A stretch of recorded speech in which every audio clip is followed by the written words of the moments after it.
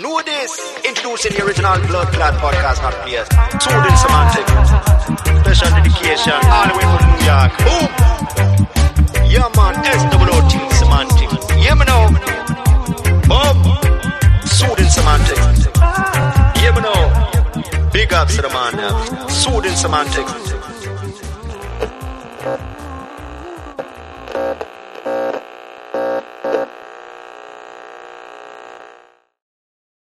On another episode of Soothing Semantics, I am your host, Ralph Lipinski, and today we have a special guest. All my guests are special, that's it.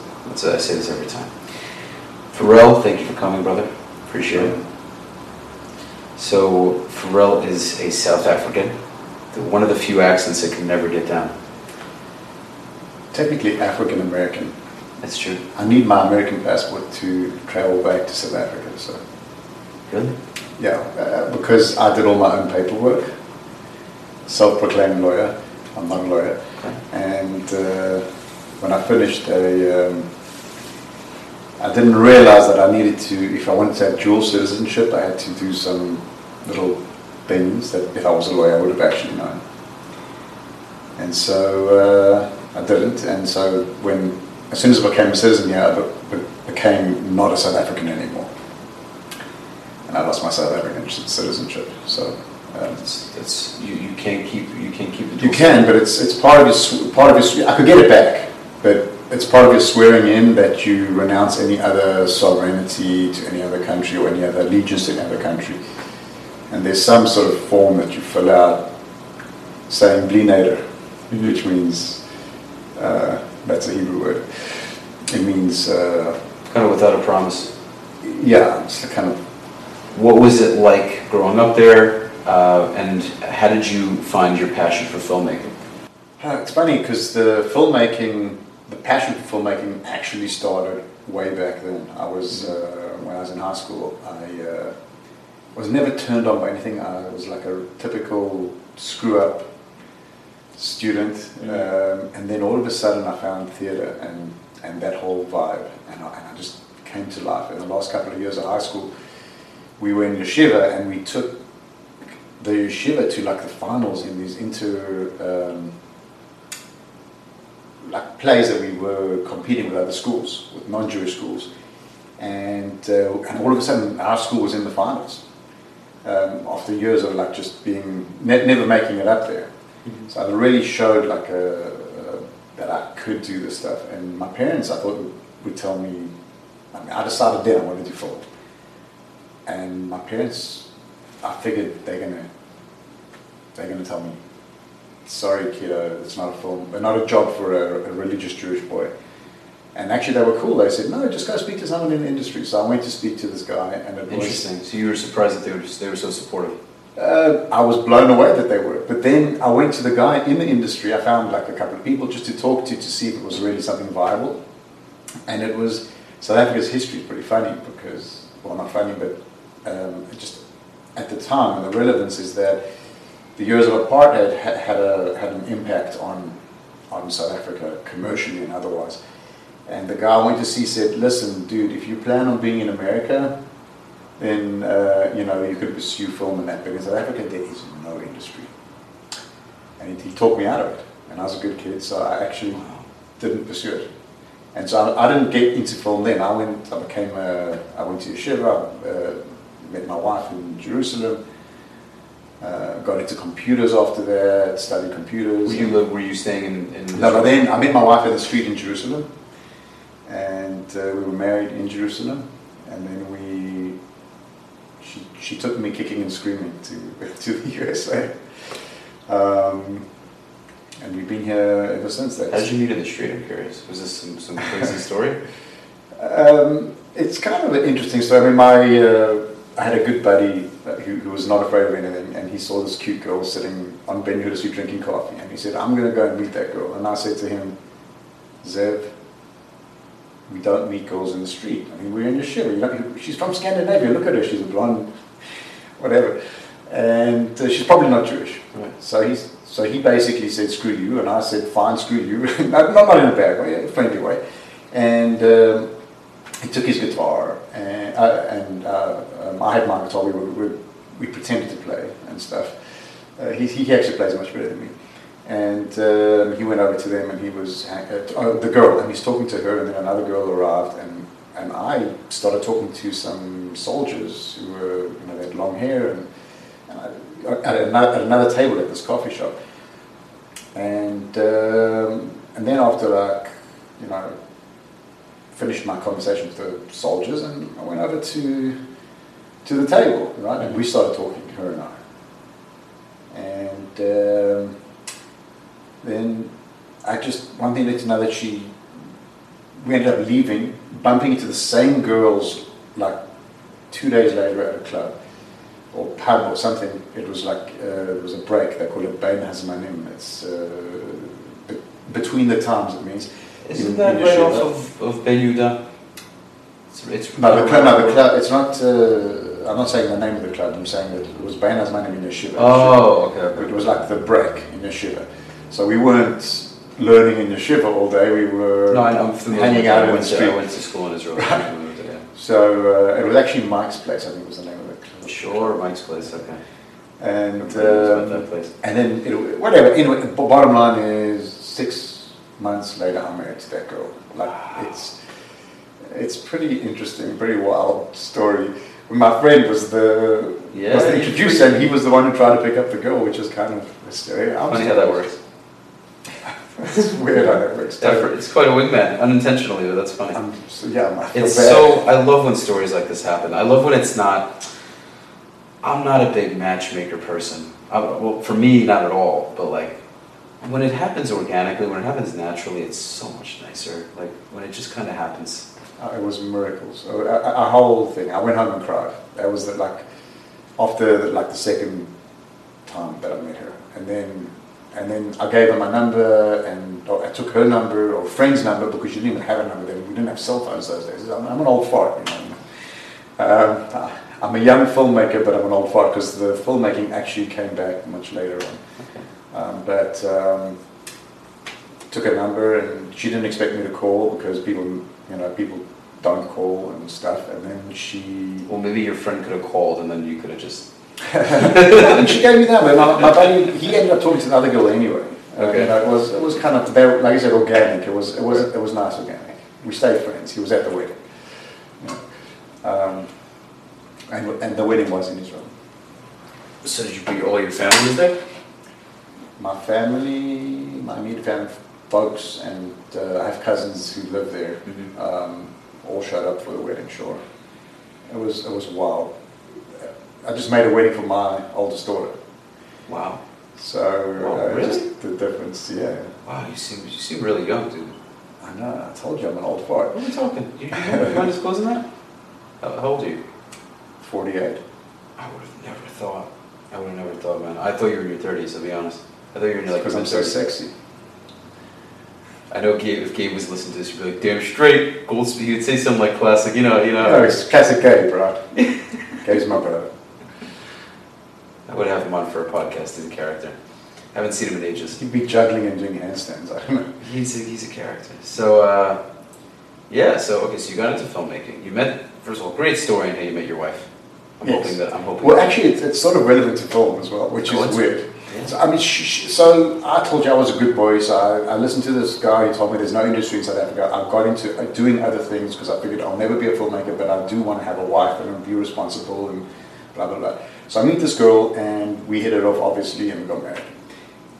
Her uncle is actually a real film producer in Hollywood. I mean, there's a million producers out there, but he's done real work. He's even done films that have been nominated for, maybe even won some Oscars, I'm not sure. He did The Cooler with William H. Macy, and I think it was Billy Baldwin, one of the Baldwins. He did another one called, with Nicolas Cage, The Bad Lieutenant, was a remake. I haven't seen a lot of Cage's movies. I've seen a decent amount, but... Well, I mean, so anyway, he's done a bunch of films, but I'm the good kid who's going and being a computer guy and, trying to start my family and whatever, and I was so brainwashed away from this passion that I had when I was a kid, and I never really developed or capitalized on this familiar relationship. I mean, a lot of stuff is achieved by knowing somebody in the industry, and maybe they give you especially when I was 20-something years old. Sure. As it happens, 10 years later, I'm studying in university to improve my marketability as an IT guy, and I took an elective in photography. We were living in London at the time. We bounced around, and I went and I did my first project for this photography, and I came home and like 12 hours. I worked solid 12 hours shooting stuff I got a permit to shoot in the subway, in the tube in London. Mm-hmm. And I didn't feel like I had worked 1 minute. And I thought, if I can make a living doing this, that's what I want to do. So I said to my wife, I thought she was going to divorce me. We had 3 kids at the time. I said to her, I want to do film. And she was like, all right, cool, we're young enough, go ahead, So I switched all my majors to film, and within a couple of years... She didn't give you any issues? No, she's See, awesome. That's what I don't want to speak for you and what you felt, but your parents were cool with it, your wife was cool with it. That's kind of like God's like, hello. Do this already, mother effer. See, I don't know if you curse on your podcast. So. Yeah, you don't want to, you don't have to. When I went to film school, I learned to curse properly. You went to curse? Yeah, and then I had a master's in film as well, and I was teaching in a couple of film schools here, and I'd walk into my first class, fresh out of high school kids, and the first day, the first class, the first 10 minutes, I dropped the F-bomb, and the kids are like... They have I wonder what South African curses are. Footsack. It's a South African curse. You wondered, so I gave it. Footsack and Masa. No, I can't do these. Okay, they'll do that. They get really rough. I could do the Hebrew version, which you'll know what it is, because Amak. Oh, it's not Hebrew. It's Arabic. Because in Israel there's no curse words. Yeah. But I'm saying you guys in South Africa say that. No. Yo Masa would be the same. I can't say it because it's so much. Got it. It's, I don't know, for some reason I can't. It's just so much dirtier soundings. At least not on the doesn't really have curses. It's funny, so we have to take curses from other languages. Right. It's amazing. It's kind of pretty cool. Yeah. We don't really have that. We have derogatory words that we've created, but So we want to bring light to the world. We don't want to. It's funny because I used to have this when I was first doing the podcast. It was controversial, but I had this back and forth feeling whether I should curse or not. Just my conclusion is I don't give a shit because I have to be myself. So obviously when we say I have to be myself, I'm not going to let everybody know every single ounce of me. I mean, there's a little bit of, I'd like to have a little bit of tact and all that, but it's part of me. I curse in my everyday life. It helps explain things. It helps express things. Most people who are judging, well, no one's said anything to me, but if anyone's judging this kind of thing, they're cursing in their own lives and they're watching movies and listening to music that has it. So it's very simple. If you mind it, don't listen to it. If you don't mind it, great. Hope to have you. That's sort of. I'm not talking about you. I'm saying it in general. No, like you said, it's expressive. It helps me express. Yeah. Expression. It wouldn't be natural otherwise. There's some words, there's some phrases or certain concepts that I need to throw a fuck in there to explain myself. Once in a while. We all do it. Anyways, so then what kind of film have you gotten into? So now, because you were telling me that you got into. You were in the middle of saying your wife. So she gave the okay. She gave the green light, so to speak. That's a big word in filmies. Okay. And so I started. I actually, like I said, changed all my classes to film, and because I had already started a family and I needed to make a living, and I was really passionate about getting it going. I was actually hitting the ground running. I mean, before I finished film school, I was already producing stuff. Wow. And it was mostly small stuff, music videos, just different corporate stuff for people. But my real passion is I want to do features. Have you done a real estate video? Has anyone ever asked you that? No. No. You always consider anything because, especially when there's lulls, COVID came along and impacted things a bit. And in fact, I haven't taught in college since COVID because I think the enrollment dipped a whole lot. Yeah. And I was really an adjunct, so I lost those jobs. So I considered it, but I haven't done real estate. You're in real estate, so... I'm saying like real estate videography and stuff like that, because that would be cool. Yeah, I mean, it could be interesting if you're doing like those mansions in Manalapan, So that's what I'm, eventually, when I do get into the luxury market, I do want to have very, very high quality videography and drone video. So it's not hard to find the right people, but figured something. Look, for me it's a possibility, but I'm not. I want to make feature films. I've got a couple of feature-length scripts that I have, and I did a bunch of music videos. I did some ads, some web ads. In some respects, people have heard of Dr. Miami. Do you know Dr. Miami at all? He's known as he's a plastic surgeon, celebrity plastic surgeon. So early on in my film career, let's call it, I met him and they actually, the doctor became famous. Well, he was already getting famous, but he became really famous after this. And the singer also managed to capitalize on it. But basically, I went to him to sell him a web ad about nose jobs. He wanted to do rhinoplasty. He wanted not a web ad, a TV ad. So we started talking about concepts and ideas, and then he wanted to see samples of my work, and a bunch of music videos that I had done involved this Jewish band. I don't know if you've heard of them, the Groggers. I have heard of them. Okay. They do all the holiday songs. No. I've definitely heard of them. You've heard of them, but they don't do holiday songs. I think they do like, they're a punk rock comedy religious Jewish band, but they kind of dissolved already at this point because they all moved all over the country and they never really made it as the Groggers. But I think that what we did as the Groggers helped to give them stepping stones. But basically, I mean, I have a life event that really impacted all of this, but this was one of the bigger things that happened just before this life event. I'll tell you about it in a second if you want. But basically, I went to sell him this ad and he said, "Hey, how about these guys? They're cool. I like the stuff they're making. They're funny. Would you ask them if they'll write a music video about nose jobs?" So I went to the guys and they said, "Okay, we'll do it, but there's some rules. We own the song and the doctor doesn't get to mess with any of the stuff that we put in there." Okay. So they wrote a song called Jucan Sam, the Nose Job Love Song. That's controversial. It's controversial right there.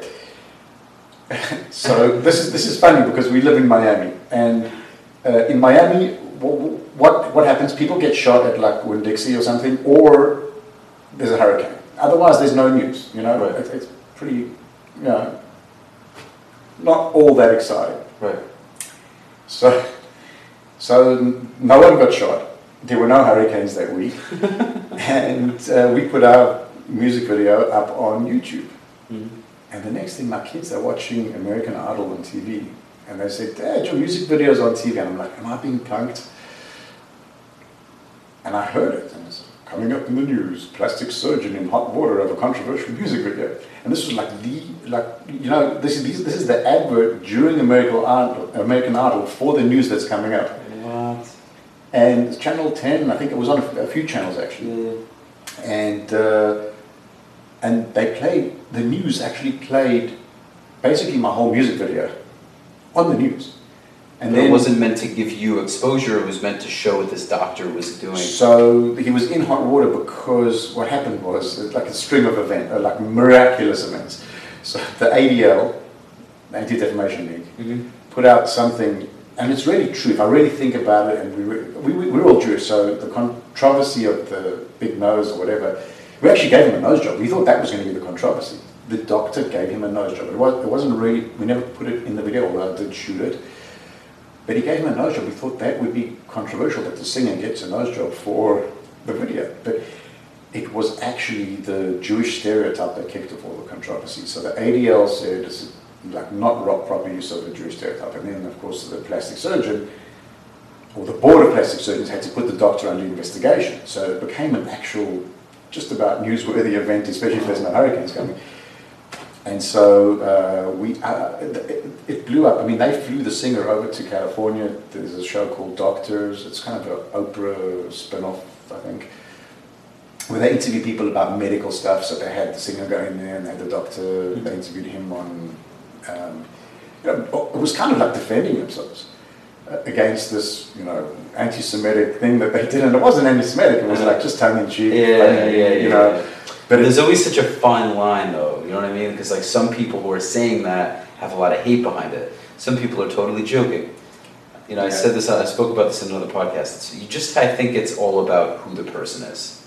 So if they do the background check on the doctor and they see that he's never made any post about it or never been accused of it or he's just had a clean record and he seems like a well-to-do guy, it's most likely just a little joke, and we all need that. But if it's a guy who tweeted a bunch of nasty things and, he spit on his Jewish neighbor's car, or, stuff like that, then it's like, okay, this makes sense. You know what I mean? The fact is he's a sweetheart, this guy. He continues to do controversial stuff, and I don't think I can say some stuff I know about him. That's amazing. Like, he's super special. As a person, he's a charitable guy. He's a very good man, and he doesn't portray himself as the doctor I'm talking about. Yeah.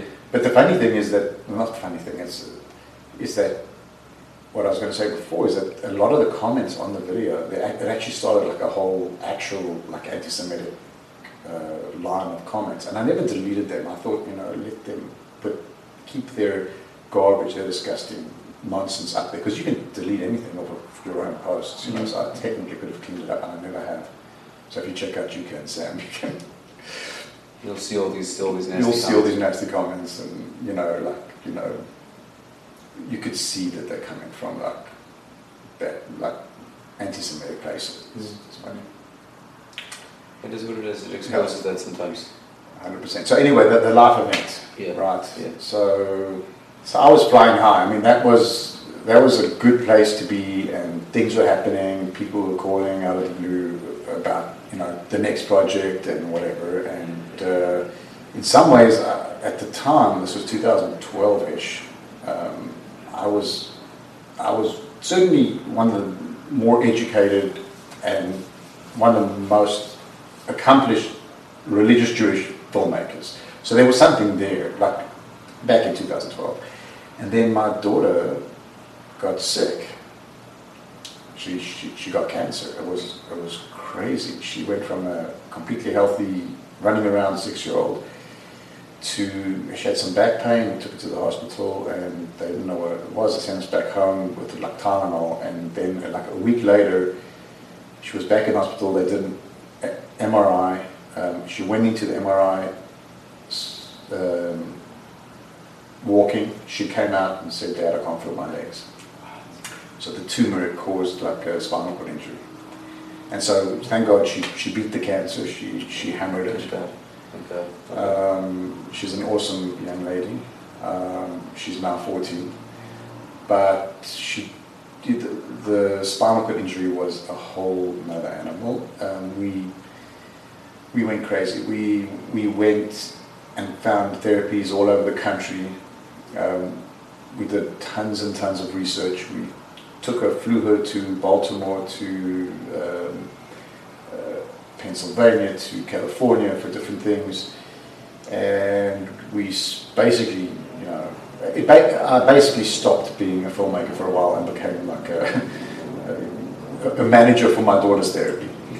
And thank God we did it, because at some point the doctors, when they don't see spontaneous recovery in the spinal cord injury area, it's like, stay in your wheelchair, hope things are well, kind of thing. I mean, they're not that crass, but it almost feels like that. And then we just chased it, and we got her to the point where I got into running because of that, because I would start to push her in a wheelchair at these 5Ks so she could experience them. And then we got her to the point where she was actually able to walk using a walker and braces on her legs. And I would run the race, and then she would like finish the last 5 yards of the race walking, which is awesome. And you know, she's an awesome girl. COVID has messed things up a little bit as well because she hasn't been going to therapy. We're a little bit nervous about with a spinal cord injury if this upper respiratory issue is going to impact her or whatever. So we haven't really taken her out to do that kind of thing, but we will get back to it. Anyway, that life event impacted me. I stopped being a filmmaker for a while. I was actually doing my master's at UM at the time. I just started. It was the week that I'd started doing my master's in film. And so when I came out of there, I went straight to teaching, and I did more teaching, and I was teaching these young filmmakers all my tricks, and not really advancing. Now I'm back and doing it, and I've got so much stuff going on. It's like I've got a reality TV show that I'm wrapping up on the pilot for. Is the reality TV show going to be on mainstream TV? I don't know. I started to sell it. This is it's hot off the press. I literally on Friday finished, I would say, what we call picture lock. So now it's ready to be color corrected and have the sound thing. I'm not sure if I'm going to do it myself because I can do all these things myself, but it's probably better if I get a person who does it full time to actually take a look at the color and the sound. And then it's a matter of shopping it to the TV places. I wasn't commissioned to do it by any of the outlets, but I think there's a definite place for it, and it's really promising, the whole environment that exists in this show. A lot of reality TV shows are so fake. This is not fake. This is some of them are. It really aggravates me on how scripted it's too obvious. Yeah, some of them are too obvious. No, this is not. It made it harder to get that first show out and whatever. But we'll see. We'll see what happens. I think that it can be enormous, and it can be international as well. Like we can make a season here in Florida, and then we could go up to New York, anywhere in the world. It's on Chabad Shluchim. It's about, yeah. It is following Shluchim. So Shluchim are emissaries of Chabad. They're everywhere in the world, in the craziest places, like Mumbai. Some of I was talking about this with a friend on another episode. It's incredible what they do. Chabadniks are just next level. Yeah. I can't believe nobody's done a show about them, but here I am, and I've made my pilot. And you went to other countries? No, but there are. There's potential to go there. I think you need to stick with your emissaries that you started with for a whole season. That's what I would say. Then people get to know them. It's a very good idea. Know their Chabad house. Very good idea.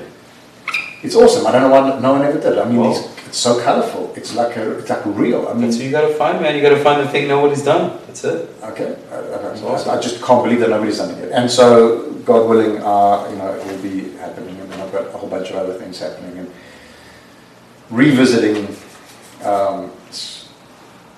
full feature-length, what we call fictional narratives that are. I've got scripts for. I have to rewrite a couple of scripts, and I want to make them. I mean, those are hard because you've got to get money in front of it. I did make a documentary also just before she got sick. This was after the Drew Kinsane thing. Made a feature-length documentary, and I never sold it. I was just too busy with my daughter's stuff. I could probably re-edit that a little bit and sell it. It's an hour-and-a-half thing on. A lot of my stuff has Jewish stuff. Yeah, I can imagine. But what's the documentary on? It's called Rejected. It's about a girl. Actually, some came out that were similar to it. It's about a girl who was in the Hasidic community and, had some life issues that pushed her out. So similar to Unorthodox in a way. Yeah, actually, funniest thing, I was so overwhelmed because I was doing this thing all myself, very low budget production. And I went out to one of these rallies in New York, because that's where I was shooting it. And I interviewed the Unorthodox girl, the girl who wrote the original book about Unorthodox. And I had been rolling camera, but I was like doing everything. Sound, rolling camera, interviewing, everything. And I was already rolling, and I hit the stop button by mistake. Ooh. I did the whole interview with her, And he wasn't recorded. and I wasn't recorded. And then I have so she's not in the film, obviously, but I have like her saying goodbye because I realized right at the end, oh shoot, I didn't record. You know, I was a younger filmmaker at the time. Now, you know, you get more into these things, and you have an experience like that, and you never start talking or anything until you see the red dot and the. That's part of that's, by the way, a very, very important lesson to knowing yourself. So I know that I can sometimes be forgetful. We all are, but, you know, I have my own shtick. Like, I can be spacey at times. So I'm always, I kind of prepare myself ahead of time with certain things. I know in my brain, if I might forget this thing, let me set an alarm, or let me put it in my car beforehand. Let me put it in my backpack right now, so this way there's no way I'll forget it. You know, just extra things. Let me, you know, with the camera also, it's happened once or twice. Didn't go a full episode, but yeah, it's such an important thing, by the way, for no matter what you're doing, no matter what industry or profession you're in, to make sure that you understand how you operate and to take the proper precautions or necessary steps to make sure that you don't have those little slip-ups. I mean, in film, it's actually called the cadence. Like when you're working in a crew, you teach this to film students. You say, you know, roll camera, or it depends on how you're doing it, whatever, roll sound, roll camera, and the person who's doing it has to look and see that it's actually rolling. Mm-hmm. And then they'll say speed, and so he's getting feedback before he says roll camera, and then he says roll camera, and it's rolling or speed. And then the person goes in with a clapper and does the clapper. That's all. So that's what it's called. It's called a clapper. The little thing that goes. Yeah, it's called the clapper. Sticks. It's a slate. I've always wanted to sit in those high wooden chairs. Those like. The director's chairs. Yeah. The director's chairs, and have that little. I always wanted that. That's something I definitely. One of the film schools that I teach at has those as part of their furniture, so you could just go there and sit in the chair and then you're done. Don't pay tuition. That sounds fun. I also want to do voiceovers too. Well, you could. You got a good. So I love doing impersonations. All right. I can do a bunch. I can do it on the fly. Yeah, I do German, Arab, Israeli, French, Hispanic of some sort. I do my British. I don't know specific British, you know, dialects or whatever, so I'll just throw them out. I don't know if they're accurate or not. What else? We could have a conversation. I mean, I used to do that as well, but I haven't done this for a very long time. And American is the hardest for me to do. So I don't. It's funny that you have the British. You know, I could do British much more easily, and of course the Scottish British. Yeah, I can't get South African down. No, it's similar to British, but it's not. I can't get it. Yeah, it's like squash British. I guess so. I guess so. That's a funny way to look at it. Scottish is easy and fun. That's a fun one. They used to have an ad in South Africa, and so that's how I learned the Scottish accent. You can do a Scottish accent? Lunchbox. I cannot worry about that now. It's so good. What now? You've ruined that friendship. That's actually a line from the stupid ad. It's like these two Scots are sitting there on a couch or chair or bench or whatever, and they're like the one's like, oh, look at the nuts and rice, and the guy's looking at his lunch bar, you know, and he's like, can I have a wee bite? And he says, what? No, you've ruined that friendship. It's so good. And you look very Scottish. Scottish, huh? You can easily pass for a Scotsman. Nobody would be like, oh no, that guy's Jewish. No. The next time I teach a class or something, I'll just go in with the Scottish accent. Especially if you have like circular glasses, these like round glasses, and I don't know, you take your beard and like tie it into two separate things. Right. Wear anything green. I don't want to mix up Irish and Scottish now. They're both going to be like, what do you mean? But like, I don't think either of them own green. But yeah, they don't own green. Red. They both do green, but I'm saying neither of them own it. Oh, obviously the Irish have their green. They both do their thing. Okay. Yeah, I can do Irish as well. Irish is different. Can you do Irish? Oh, I got it. It's Moyer and think of Braveheart. But you see, it can cross over. How does it switch? I have a hard time I know the difference between Scottish and Irish if I hear it, but I can't do the So impressions. firstly, this is the disclaimer, I'm not an expert at all. You're pretty good at From it. our point of view, the Scottish is more guttural and more verbose, I guess. And then the Irish is kind of more laid back and a little bit, kind of almost more like South African compared to English. Like British English is like, I say, when I was in India, I noticed a tiger. I mean, that's Queen's English, right? I noticed a tiger, so I asked the porthole to fetch my revolver and I shot the tiger. It's good. One of those guys. It's really good. I told you I used to do this. See, you don't, it's like riding a bicycle, man. Right? Well, I would say the accent was quite exquisite, my good sir. However, I could not find my spectacles no matter how long I looked. I looked far, I looked wide, I looked up, I looked down, I looked north and I looked south. But no matter where I looked, they were nowhere to be found. You're making me think of somebody. Like I'm thinking of, I don't know, movies. I feel like I just watched a piece of a movie. Is that from a movie or is that? No, I just made that up on the fly. But who is the guy? I also love when they do the coughing. They go, you know what I mean? Like they just. So that's your English. That's your British. Or I have a few. I can do like more of like. Cockney? It's so random. See, I don't know what that really is like. It's more. There's like kind of like the rugby or the soccer gang British like. Oh, Nigel, what you go there? Like, hey, let's get over here and kick those guys' asses over there. Like, I'm not so good at it. I mean, that's not bad. It's like sort of on the like a 22-year-old like asshole who like goes with his boys and fights people at bars, but I like the old British the most, like the old, you know, the very eloquent 72-year-old British guy who still smokes his pipe in 2020. You know what I mean? Like just. Yes, well, if that's what you'd like to do, son, well, who am I to stop you? You know, like things like that. That's pretty good. But then, yeah, German, I like German a lot. It's funny. Oh, welcome to Volkswagen.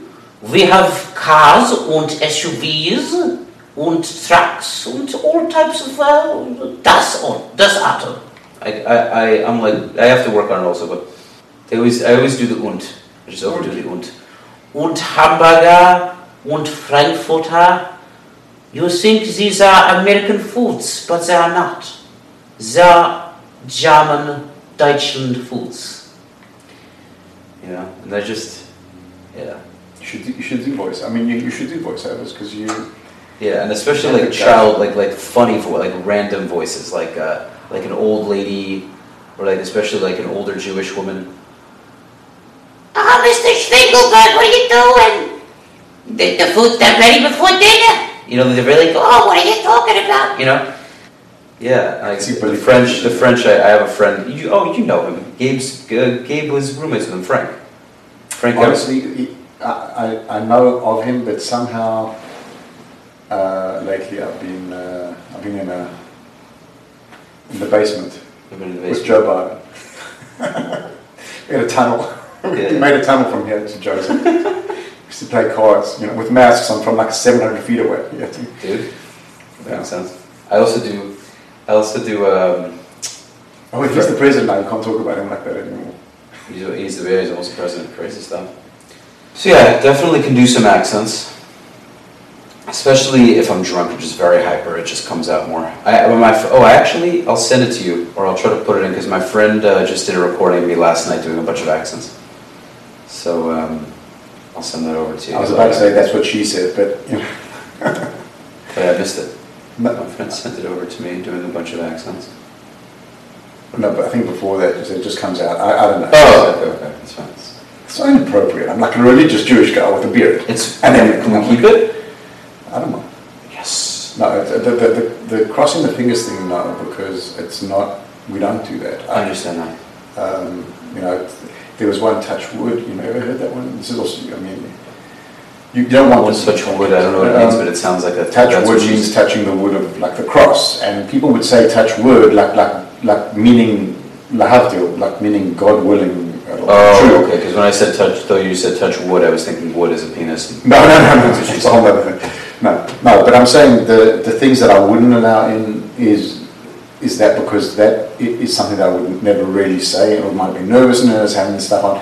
But stuff like, rude jokes and stuff, I would probably, like you said, be yourself kind of thing. It's really not myself. It's just that ingrained in us, you hear people all around you all the time crossing their fingers, or touch wood, or those kind of things that are just colloquialisms. So much so that when I first heard the term, I once used, the term touch wood with somebody, I didn't know what it meant. No. See, now you're hooked on that.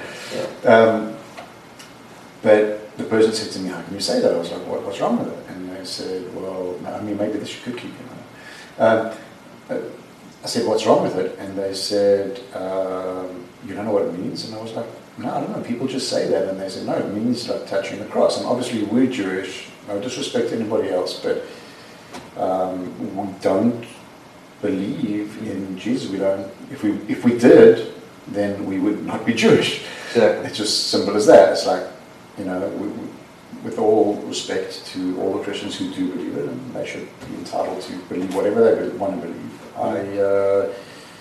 I don't believe that, and so I can't go and say things that make it look like I say stuff like that. I don't say Merry Christmas to anybody. I hope that everybody has a happy holiday. And unfortunately, historically, besides all the other connotations of the different religion, there's also the fact that Jews were killed as sport on Christmas for generations in different places around the world. So I'm very glad that it's changed, and God willing, it will continue to be peaceful. And I think that the world and the communication and all this stuff that we have will get us there. That era of Mashiach. The reason that we don't follow Jesus is because we don't believe he's the Messiah. Exactly. For starters. But that era of Mashiach is possible now with the communication that we have. We see all the awesome peace stuff that's happening between, and even some of it's just token, but between the Arabs and the Jews. That's how it should be. These guys are our cousins, really, right? I mean, Abraham had a son Ishmael. He had a son Isaac.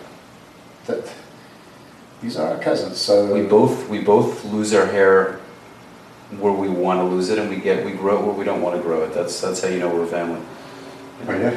An obnoxious amount of hair. Thankfully, I still have my hair. Hopefully, it'll last until as long as it does. But no, I wear a cap. You see, it's cheaper than hair transplants. But I don't know if I'll ever do the hair transplant thing. I think. Listen, I'm hoping I don't go bald for a long time. But if I do, I'll just rock a beard and I'll make sure I stay in shape. It's really what it is. Right. As long as you're fit, as long as you're not like a big chunky guy, but as long as you're fit and you grow a nice full beard, and I think also if you have like more of an ovalish head, you can rock it. But so I'm not so concerned. If it happens, it happens. Adam Sandler has good hair, right? My kids have good hair. I think Adam Sandler has good hair. Now you have some Jews who have. I have non-Jewish blood. I have my father's not Jewish, so I might have taken some things from him. But it's your mother's father where your hair stuff comes from. I think that genetically, that's actually what it is. If your mother's father was bald, they say that. They say that, yeah. So, listen, I'm not even thinking about it. Whatever it is. So now with film now, what? I know you say you primarily do Jewish films, but what kind of films are you working on currently? So they all of my scripts right now have some level of Jewish element. It's just because it's what I understand. You don't want to go out there and start preach to people. People don't want to hear your preaching. You want to do that, become a rabbi, become a priest, whatever. I, however, relate to the world as a Jewish guy and from a Jewish perspective, and I believe that there's a lot that Judaism has to offer the world in a cultural way and others. And so I can honestly portray that element in the films. And actually it's part of why I got into it and with such passion, because I don't think that Jews are portrayed accurately at all almost across the board in any of these outlets. I mean, you know, Seinfeld stuff and, you know, Larry David, all that stuff is just, it's not, it has some aspect of, but it's some aspect of cultural Judaism, but it doesn't have the real truth of it. You know what it is? Most American films that do movies on Jewish people only cover Ashkenazi European Reform Judaism, meaning American Jews who are Jewish and have some Jewish tradition, but all it really is they have slightly Jewishy accents, you know, with the Jewish American accent, where the kind of like that whiny sound, where like the mother, David, come downstairs and get the gefilte fish. You know, like that. The when he's like, "What do you want, Ma?" Like just for like with the Big Bang Theory with what's his name. I only watched it a couple of times, but whoever is listening to this knows what I'm talking about. You never see the mother, but she's always yelling at our kid. Huh? It's a stereotype. I'm saying. Yeah, classics, but you don't show. American films don't portray Sephardic Jews, Middle Eastern Jews, how they live. Very rarely. There have been a couple of movies on these things, but very rarely. One thing that really gets me, whenever they show an Israeli film, they'll get an American guy to play an Israeli film. It's like, what are you doing? And then when they do have some sort of Israeli-ish, it's usually American actors, and half the time they only show European-looking Jewish people. It's like most Israelis are easily 50%, more so than not. Israelis are darker. So the world looks at anything they see, whether it's on the news or if it's a movie or a TV show, and they're used to seeing a white person that just happens to be Jewish. And there are very few differences, because most American Jews, they don't really do that, they don't practice that much. They go to public schools like everyone else, they eat food, any other food that anyone else eats, they listen to American music, they're just as American as anybody. So they just have these couple of little things they do that separate, that make them a slightly different. So when that's what we understand as Jewish people, then in reality we don't really know what's going on. We don't really know much. But when you grew up, did you grow up religious or no? For the most part, my parents got into it more when I was like 6 years old. So, you know, we had like a cool, secular, real youth, I guess, whatever, from 1 to 6, where my parents would go to the Jewish Guild in South Africa on a Saturday, and we'd go to the pool and hang out. Mm-hmm. That was my Shabbos, my Shabbat. And then they started getting into authentic Judaism and really found their way back. And so since then, since about second grade or something along those lines, I've been more and more religious throughout my life. And then, you know, when I was a teenager, I went and sowed my wild oats kind of thing. I went and, you know, checked out the world, just because I was so free when I was younger, when we would do the Jewish Guild thing, and then, not Jewish Guild. It's about the Jewish Guild was the name of a you might have gotten a few people there. I have a funny feeling some people heard guilt also. Right, so just not guilt. Yeah. And I wanted to explore just life, freedom, that kind of thing. So I did that for a bit, and then I got back into it, and then I met my wife in Jerusalem when I was in Yeshiva in Israel, where I put myself for a while. And, you know, since then I've been religious, yeah. I mean, this is talking 20-something years since we married. Wow. I really didn't think you were in your 40s. It's fine. That's all right. That's good. Yeah. I do push-ups occasionally. Actually, I shot a thing. It was for the University of Miami. It was called Rock Bottom. Okay. I wasn't the director of this one. I was just helping out a friend. I was director of photography, and she wrote a story for University of Miami where they started to, you know, they wanted to teach the doctors like ethics. So they used to be dry videos. Do say this to a patient, don't say that to a patient. If they would even give them a video. And they had this idea to do actual like dramas where they could put the story out with like real actors and everything like that, and try to make a real scenario and teach them ethics. That way they could have a discussion. It would just be more interesting for class. So it was a really cool project to be involved in. And they gave us, this is when I was doing my master's at University of Miami, and they gave us this story to do. It was called Rock Bottom, and it was a male stripper. So, so I know what it's like to get rained on. So I was one of the shots. I was involved in creating the shots because, as the director of Toby, you work with the director to figure out, how you want things to look and stuff. Yeah. So one of the things was it would be really cool if you saw in slow motion, it's like money floating down and the girls like jumping around in the background.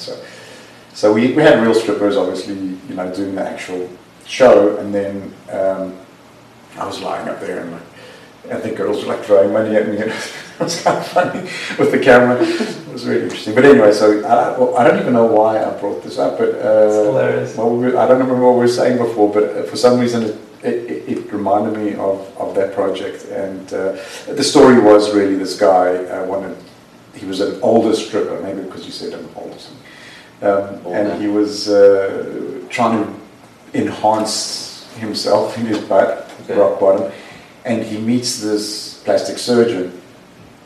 Something in me and plastic surgeons, right?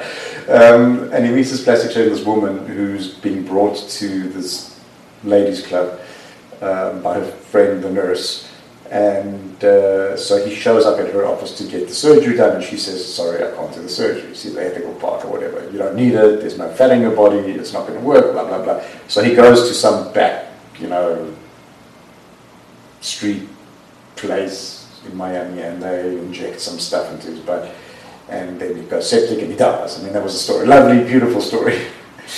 But that was, I figured, I told you there was a film, I had to give you the potatoes. But, and then obviously, the university, it's out there. You can actually Google rock bottom deliberations, I think. And I'll check it out for sure. You'll find the stripper film. I'm going to look it up. How funny. If I find it, I'll it was not working out, I just remembered. So when I'm doing this, I'm like, I was a little pudgy. And I thought, damn, I'm around these hot guys, it's not fair, I'm going to go learn how to do a push-up again. So I did, and now I'm pretty fit. Good. I see, yeah, dude, you definitely... Thank God. Definitely fit. For an old fart. Yes. Thanks. Yes, a very old fart you are. But no, but you're dude. It's definitely not common, man. People in their mid-40s are usually like... God. Quite pudgy, I'd say. So yeah, good for you, man. I'm definitely going to check out more of your content. Sure. Based on what you're telling me, it sounds very interesting.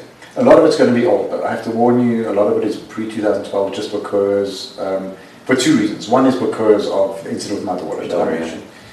The other reason is because I really started to think that, I'm doing a bunch of music videos and stuff, and they're cool to do and whatever, but I really need to move on to the next level. And so a lot of the projects I'm doing had a lot more scope and just, they're not stuff that you just put out on the web.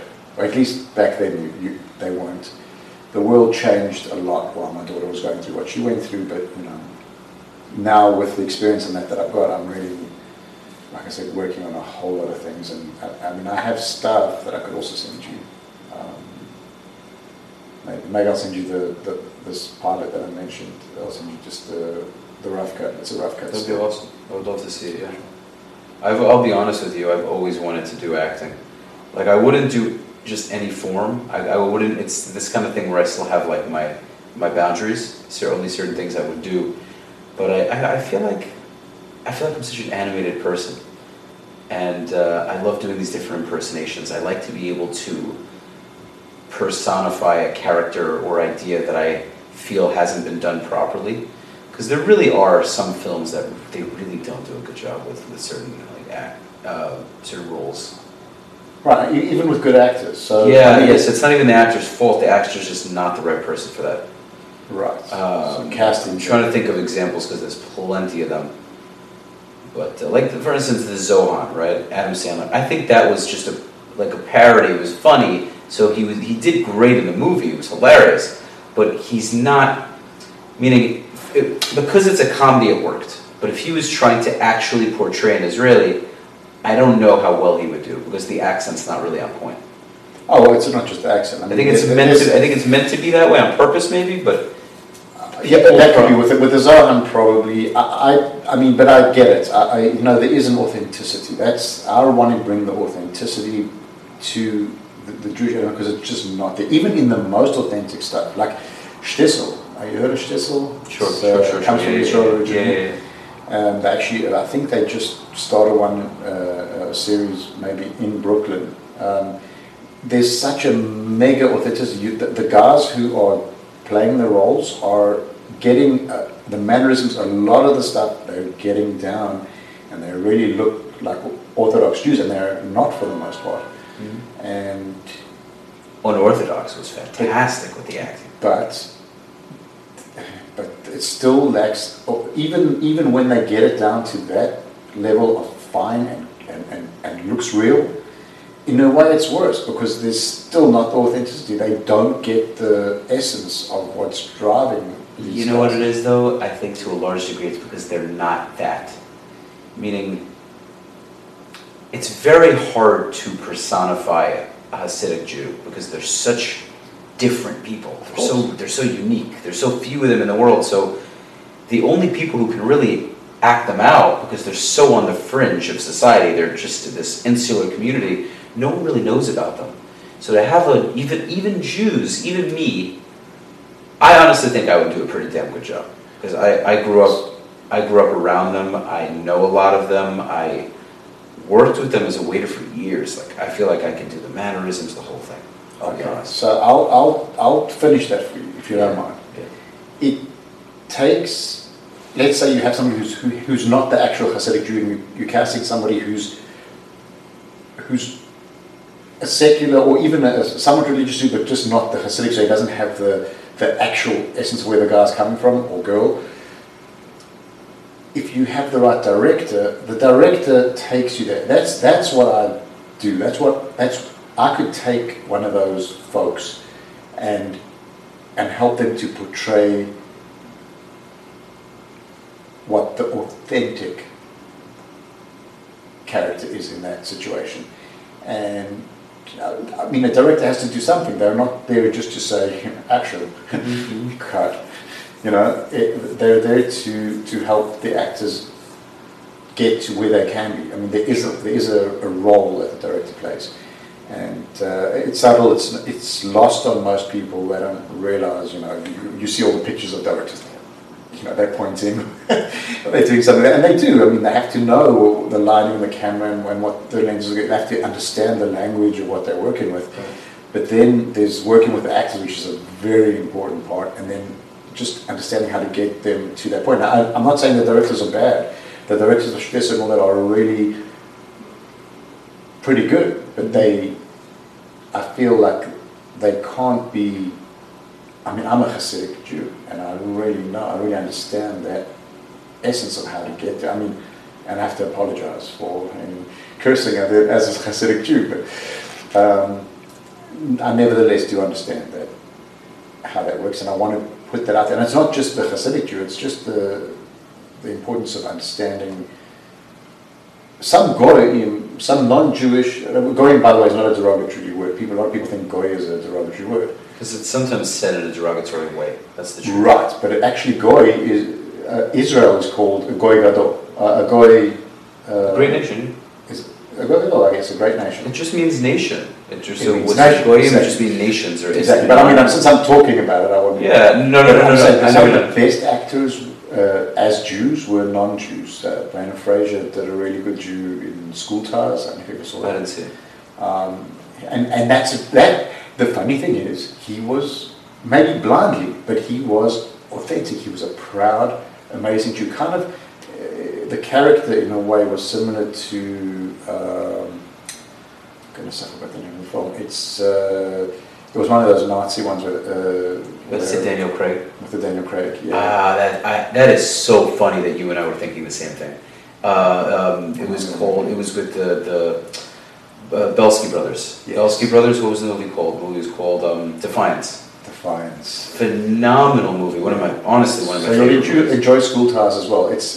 Daniel Craig killed it. Mm-hmm. I don't know if the other guy, I know Schreiber, wasn't it? so Daniel Schreiber is Jewish, and he played, what's his name? He played, they were the Belsky Brothers, their names were, his name was, Tovia was Daniel Craig.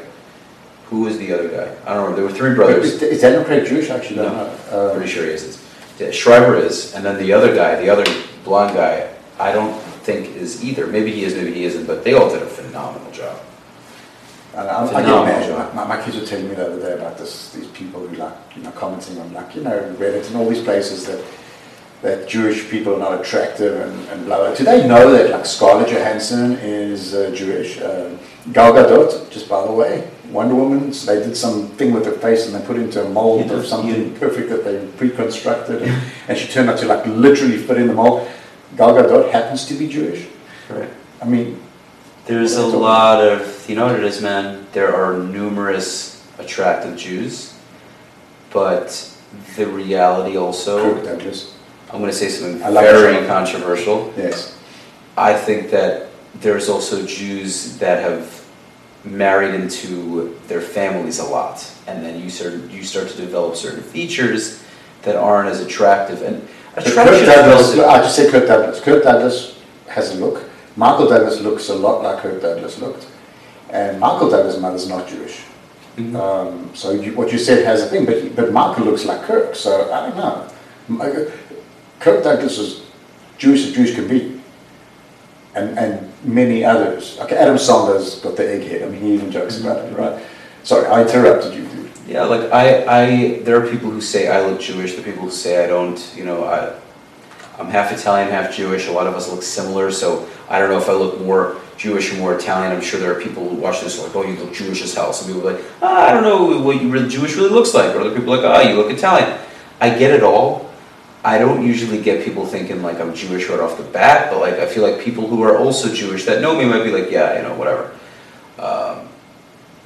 A lot of it depends on also how you come off. Like, because I grew up in Brooklyn, if I see a person wearing a baseball cap and they have a certain looking face, you can kind of just tell. There are definitely some people that have what you call a Jewish look for sure. And they're not necessarily Jewish, but I actually find it more so in women. It's funny. I love this conversation. I'm not supposed to look at women anymore because I'm married. But like, I could sometimes see a girl like in a random public place, like in a supermarket, and I just look at her and I'm like, she's probably Jewish. And she's not wearing anything that particularly Jewish, but just has a certain face. And it's the kind of thing that you either know or you don't. But it's not always, it's more often than not the case, because we've lived all over the world, we've traveled all over the world, we speak all these different languages, you have Jews from all walks of life, so it's not really as true of a thing as maybe it once was. Maybe when we were all concentrated in Europe, then, you know, but we weren't. I mean, we never really were. There's Ethiopian Jews who are 100% Jewish. Right. I mean, there are a lot of black Jews who converted, but Ethiopian Jews are completely black. There's all the Sephardic Jews, as you mentioned before. Sure. Really dark skin, you know, Sephardic. The Yemenites are very dark skinned, but still, you know, I don't know if they, could you call them Caucasian? I don't know. Yemenites? Yemenites. Yemenites are definitely, Yemenites are what you call Mizrahi, so they're kind of African also in their own right. But they're not black. Arabs. I mean, they're not black in right. terms Yemen, listen, at the end of the day, Yemenite Jews are Jewish people by blood, but you can argue that they're Arab Jews. You can argue that. Yes. I don't know. It sounds kind of like an oxymoron to you. So I mean, I'm so against like the separating between. Yeah, fine. You grew up. Your mother looked like that. Your father. Who gives a crap? Completely honestly, a human being is we all essentially brothers, sons, sisters. Sorry. We all essentially are sisters and brothers, and we come from Adam and Eve. That's it. You know, I mean. And even if you don't believe in Adam and Eve, you know, we're still, the human race is all originally from the same DNA. We share. The DNA is exactly the same. You can't tell skin color from DNA. I saw that recently, actually, on a science something. I read it. Well, you can't tell skin color, but you can tell which countries they're from, and based on those countries, you can kind of make those assumptions. Okay, but I might come up as, I've never done my DNA thing, but I might come up as African. 100%. I get what you're saying. It makes sense. With that being said, fine, sir, thank you very much for coming on to the episode. Thank you for having me. You're very pleasant to speak with. You just It's a lot of it's the accent, by the way. But Plus, I'm drunk. My son had his bar mitzvah today. We didn't have I'm not even gonna so deny I it. just no, actually. another thing, I'm partially believing that you're drunk now. Lubavitch Jews, or what you call Chabad Jews, I've spoken this on other episodes. One of the stereotypes of Chabad Jews, aside from all the wonderful stereotypes about them, is that they like to drink a lot, due to the fact that Lubavitch, the sect, started in Russia, if I'm not mistaken, and we know how Russians are. So ultimately, that's how it is. So you're welcome. I suggest you drink some water before you drive back. And Pharrell, thank you so much. Drunk. Yeah, okay, I believe you. Pharrell, thank you so much for coming, brother. I appreciate it. Thank you, man. And you taught me. This is the first time I've really done. I did one with my friend Ezra where we talked about film. He's a lot newer in the business. He seems to be very busy now, and he's extremely passionate about it. So we had on episode 8, if you ever have a moment to check it out, Cool. definitely check it out. And if there's any time you want to collaborate with someone in Israel, I'm sure maybe you know some Israeli filmmakers, but he's up and coming. I think he's going to be doing phenomenal things in the next couple of years. Shout out to you, Ez. He's in Israel? Ezra Weiser. He was a friend of mine in the army. Sweetheart, I absolutely. work with some Awesome guy. Americans who live in Israel right now. Well, they're Israeli now, by Aliyah. Right. So he made Aliyah, yeah. So yeah, without further ado, I always say without further ado, at the end of my episode. Thank you so much for coming. Stay tuned for another episode of Soothing Semantics. Merci beaucoup. Until next time, how do you say Madame and Mademoiselle. No, Mademoiselle, Madame is the same. They're both women. How do you say? Monsieur. Oh yeah, Monsieur. Monsieur. All right, guys.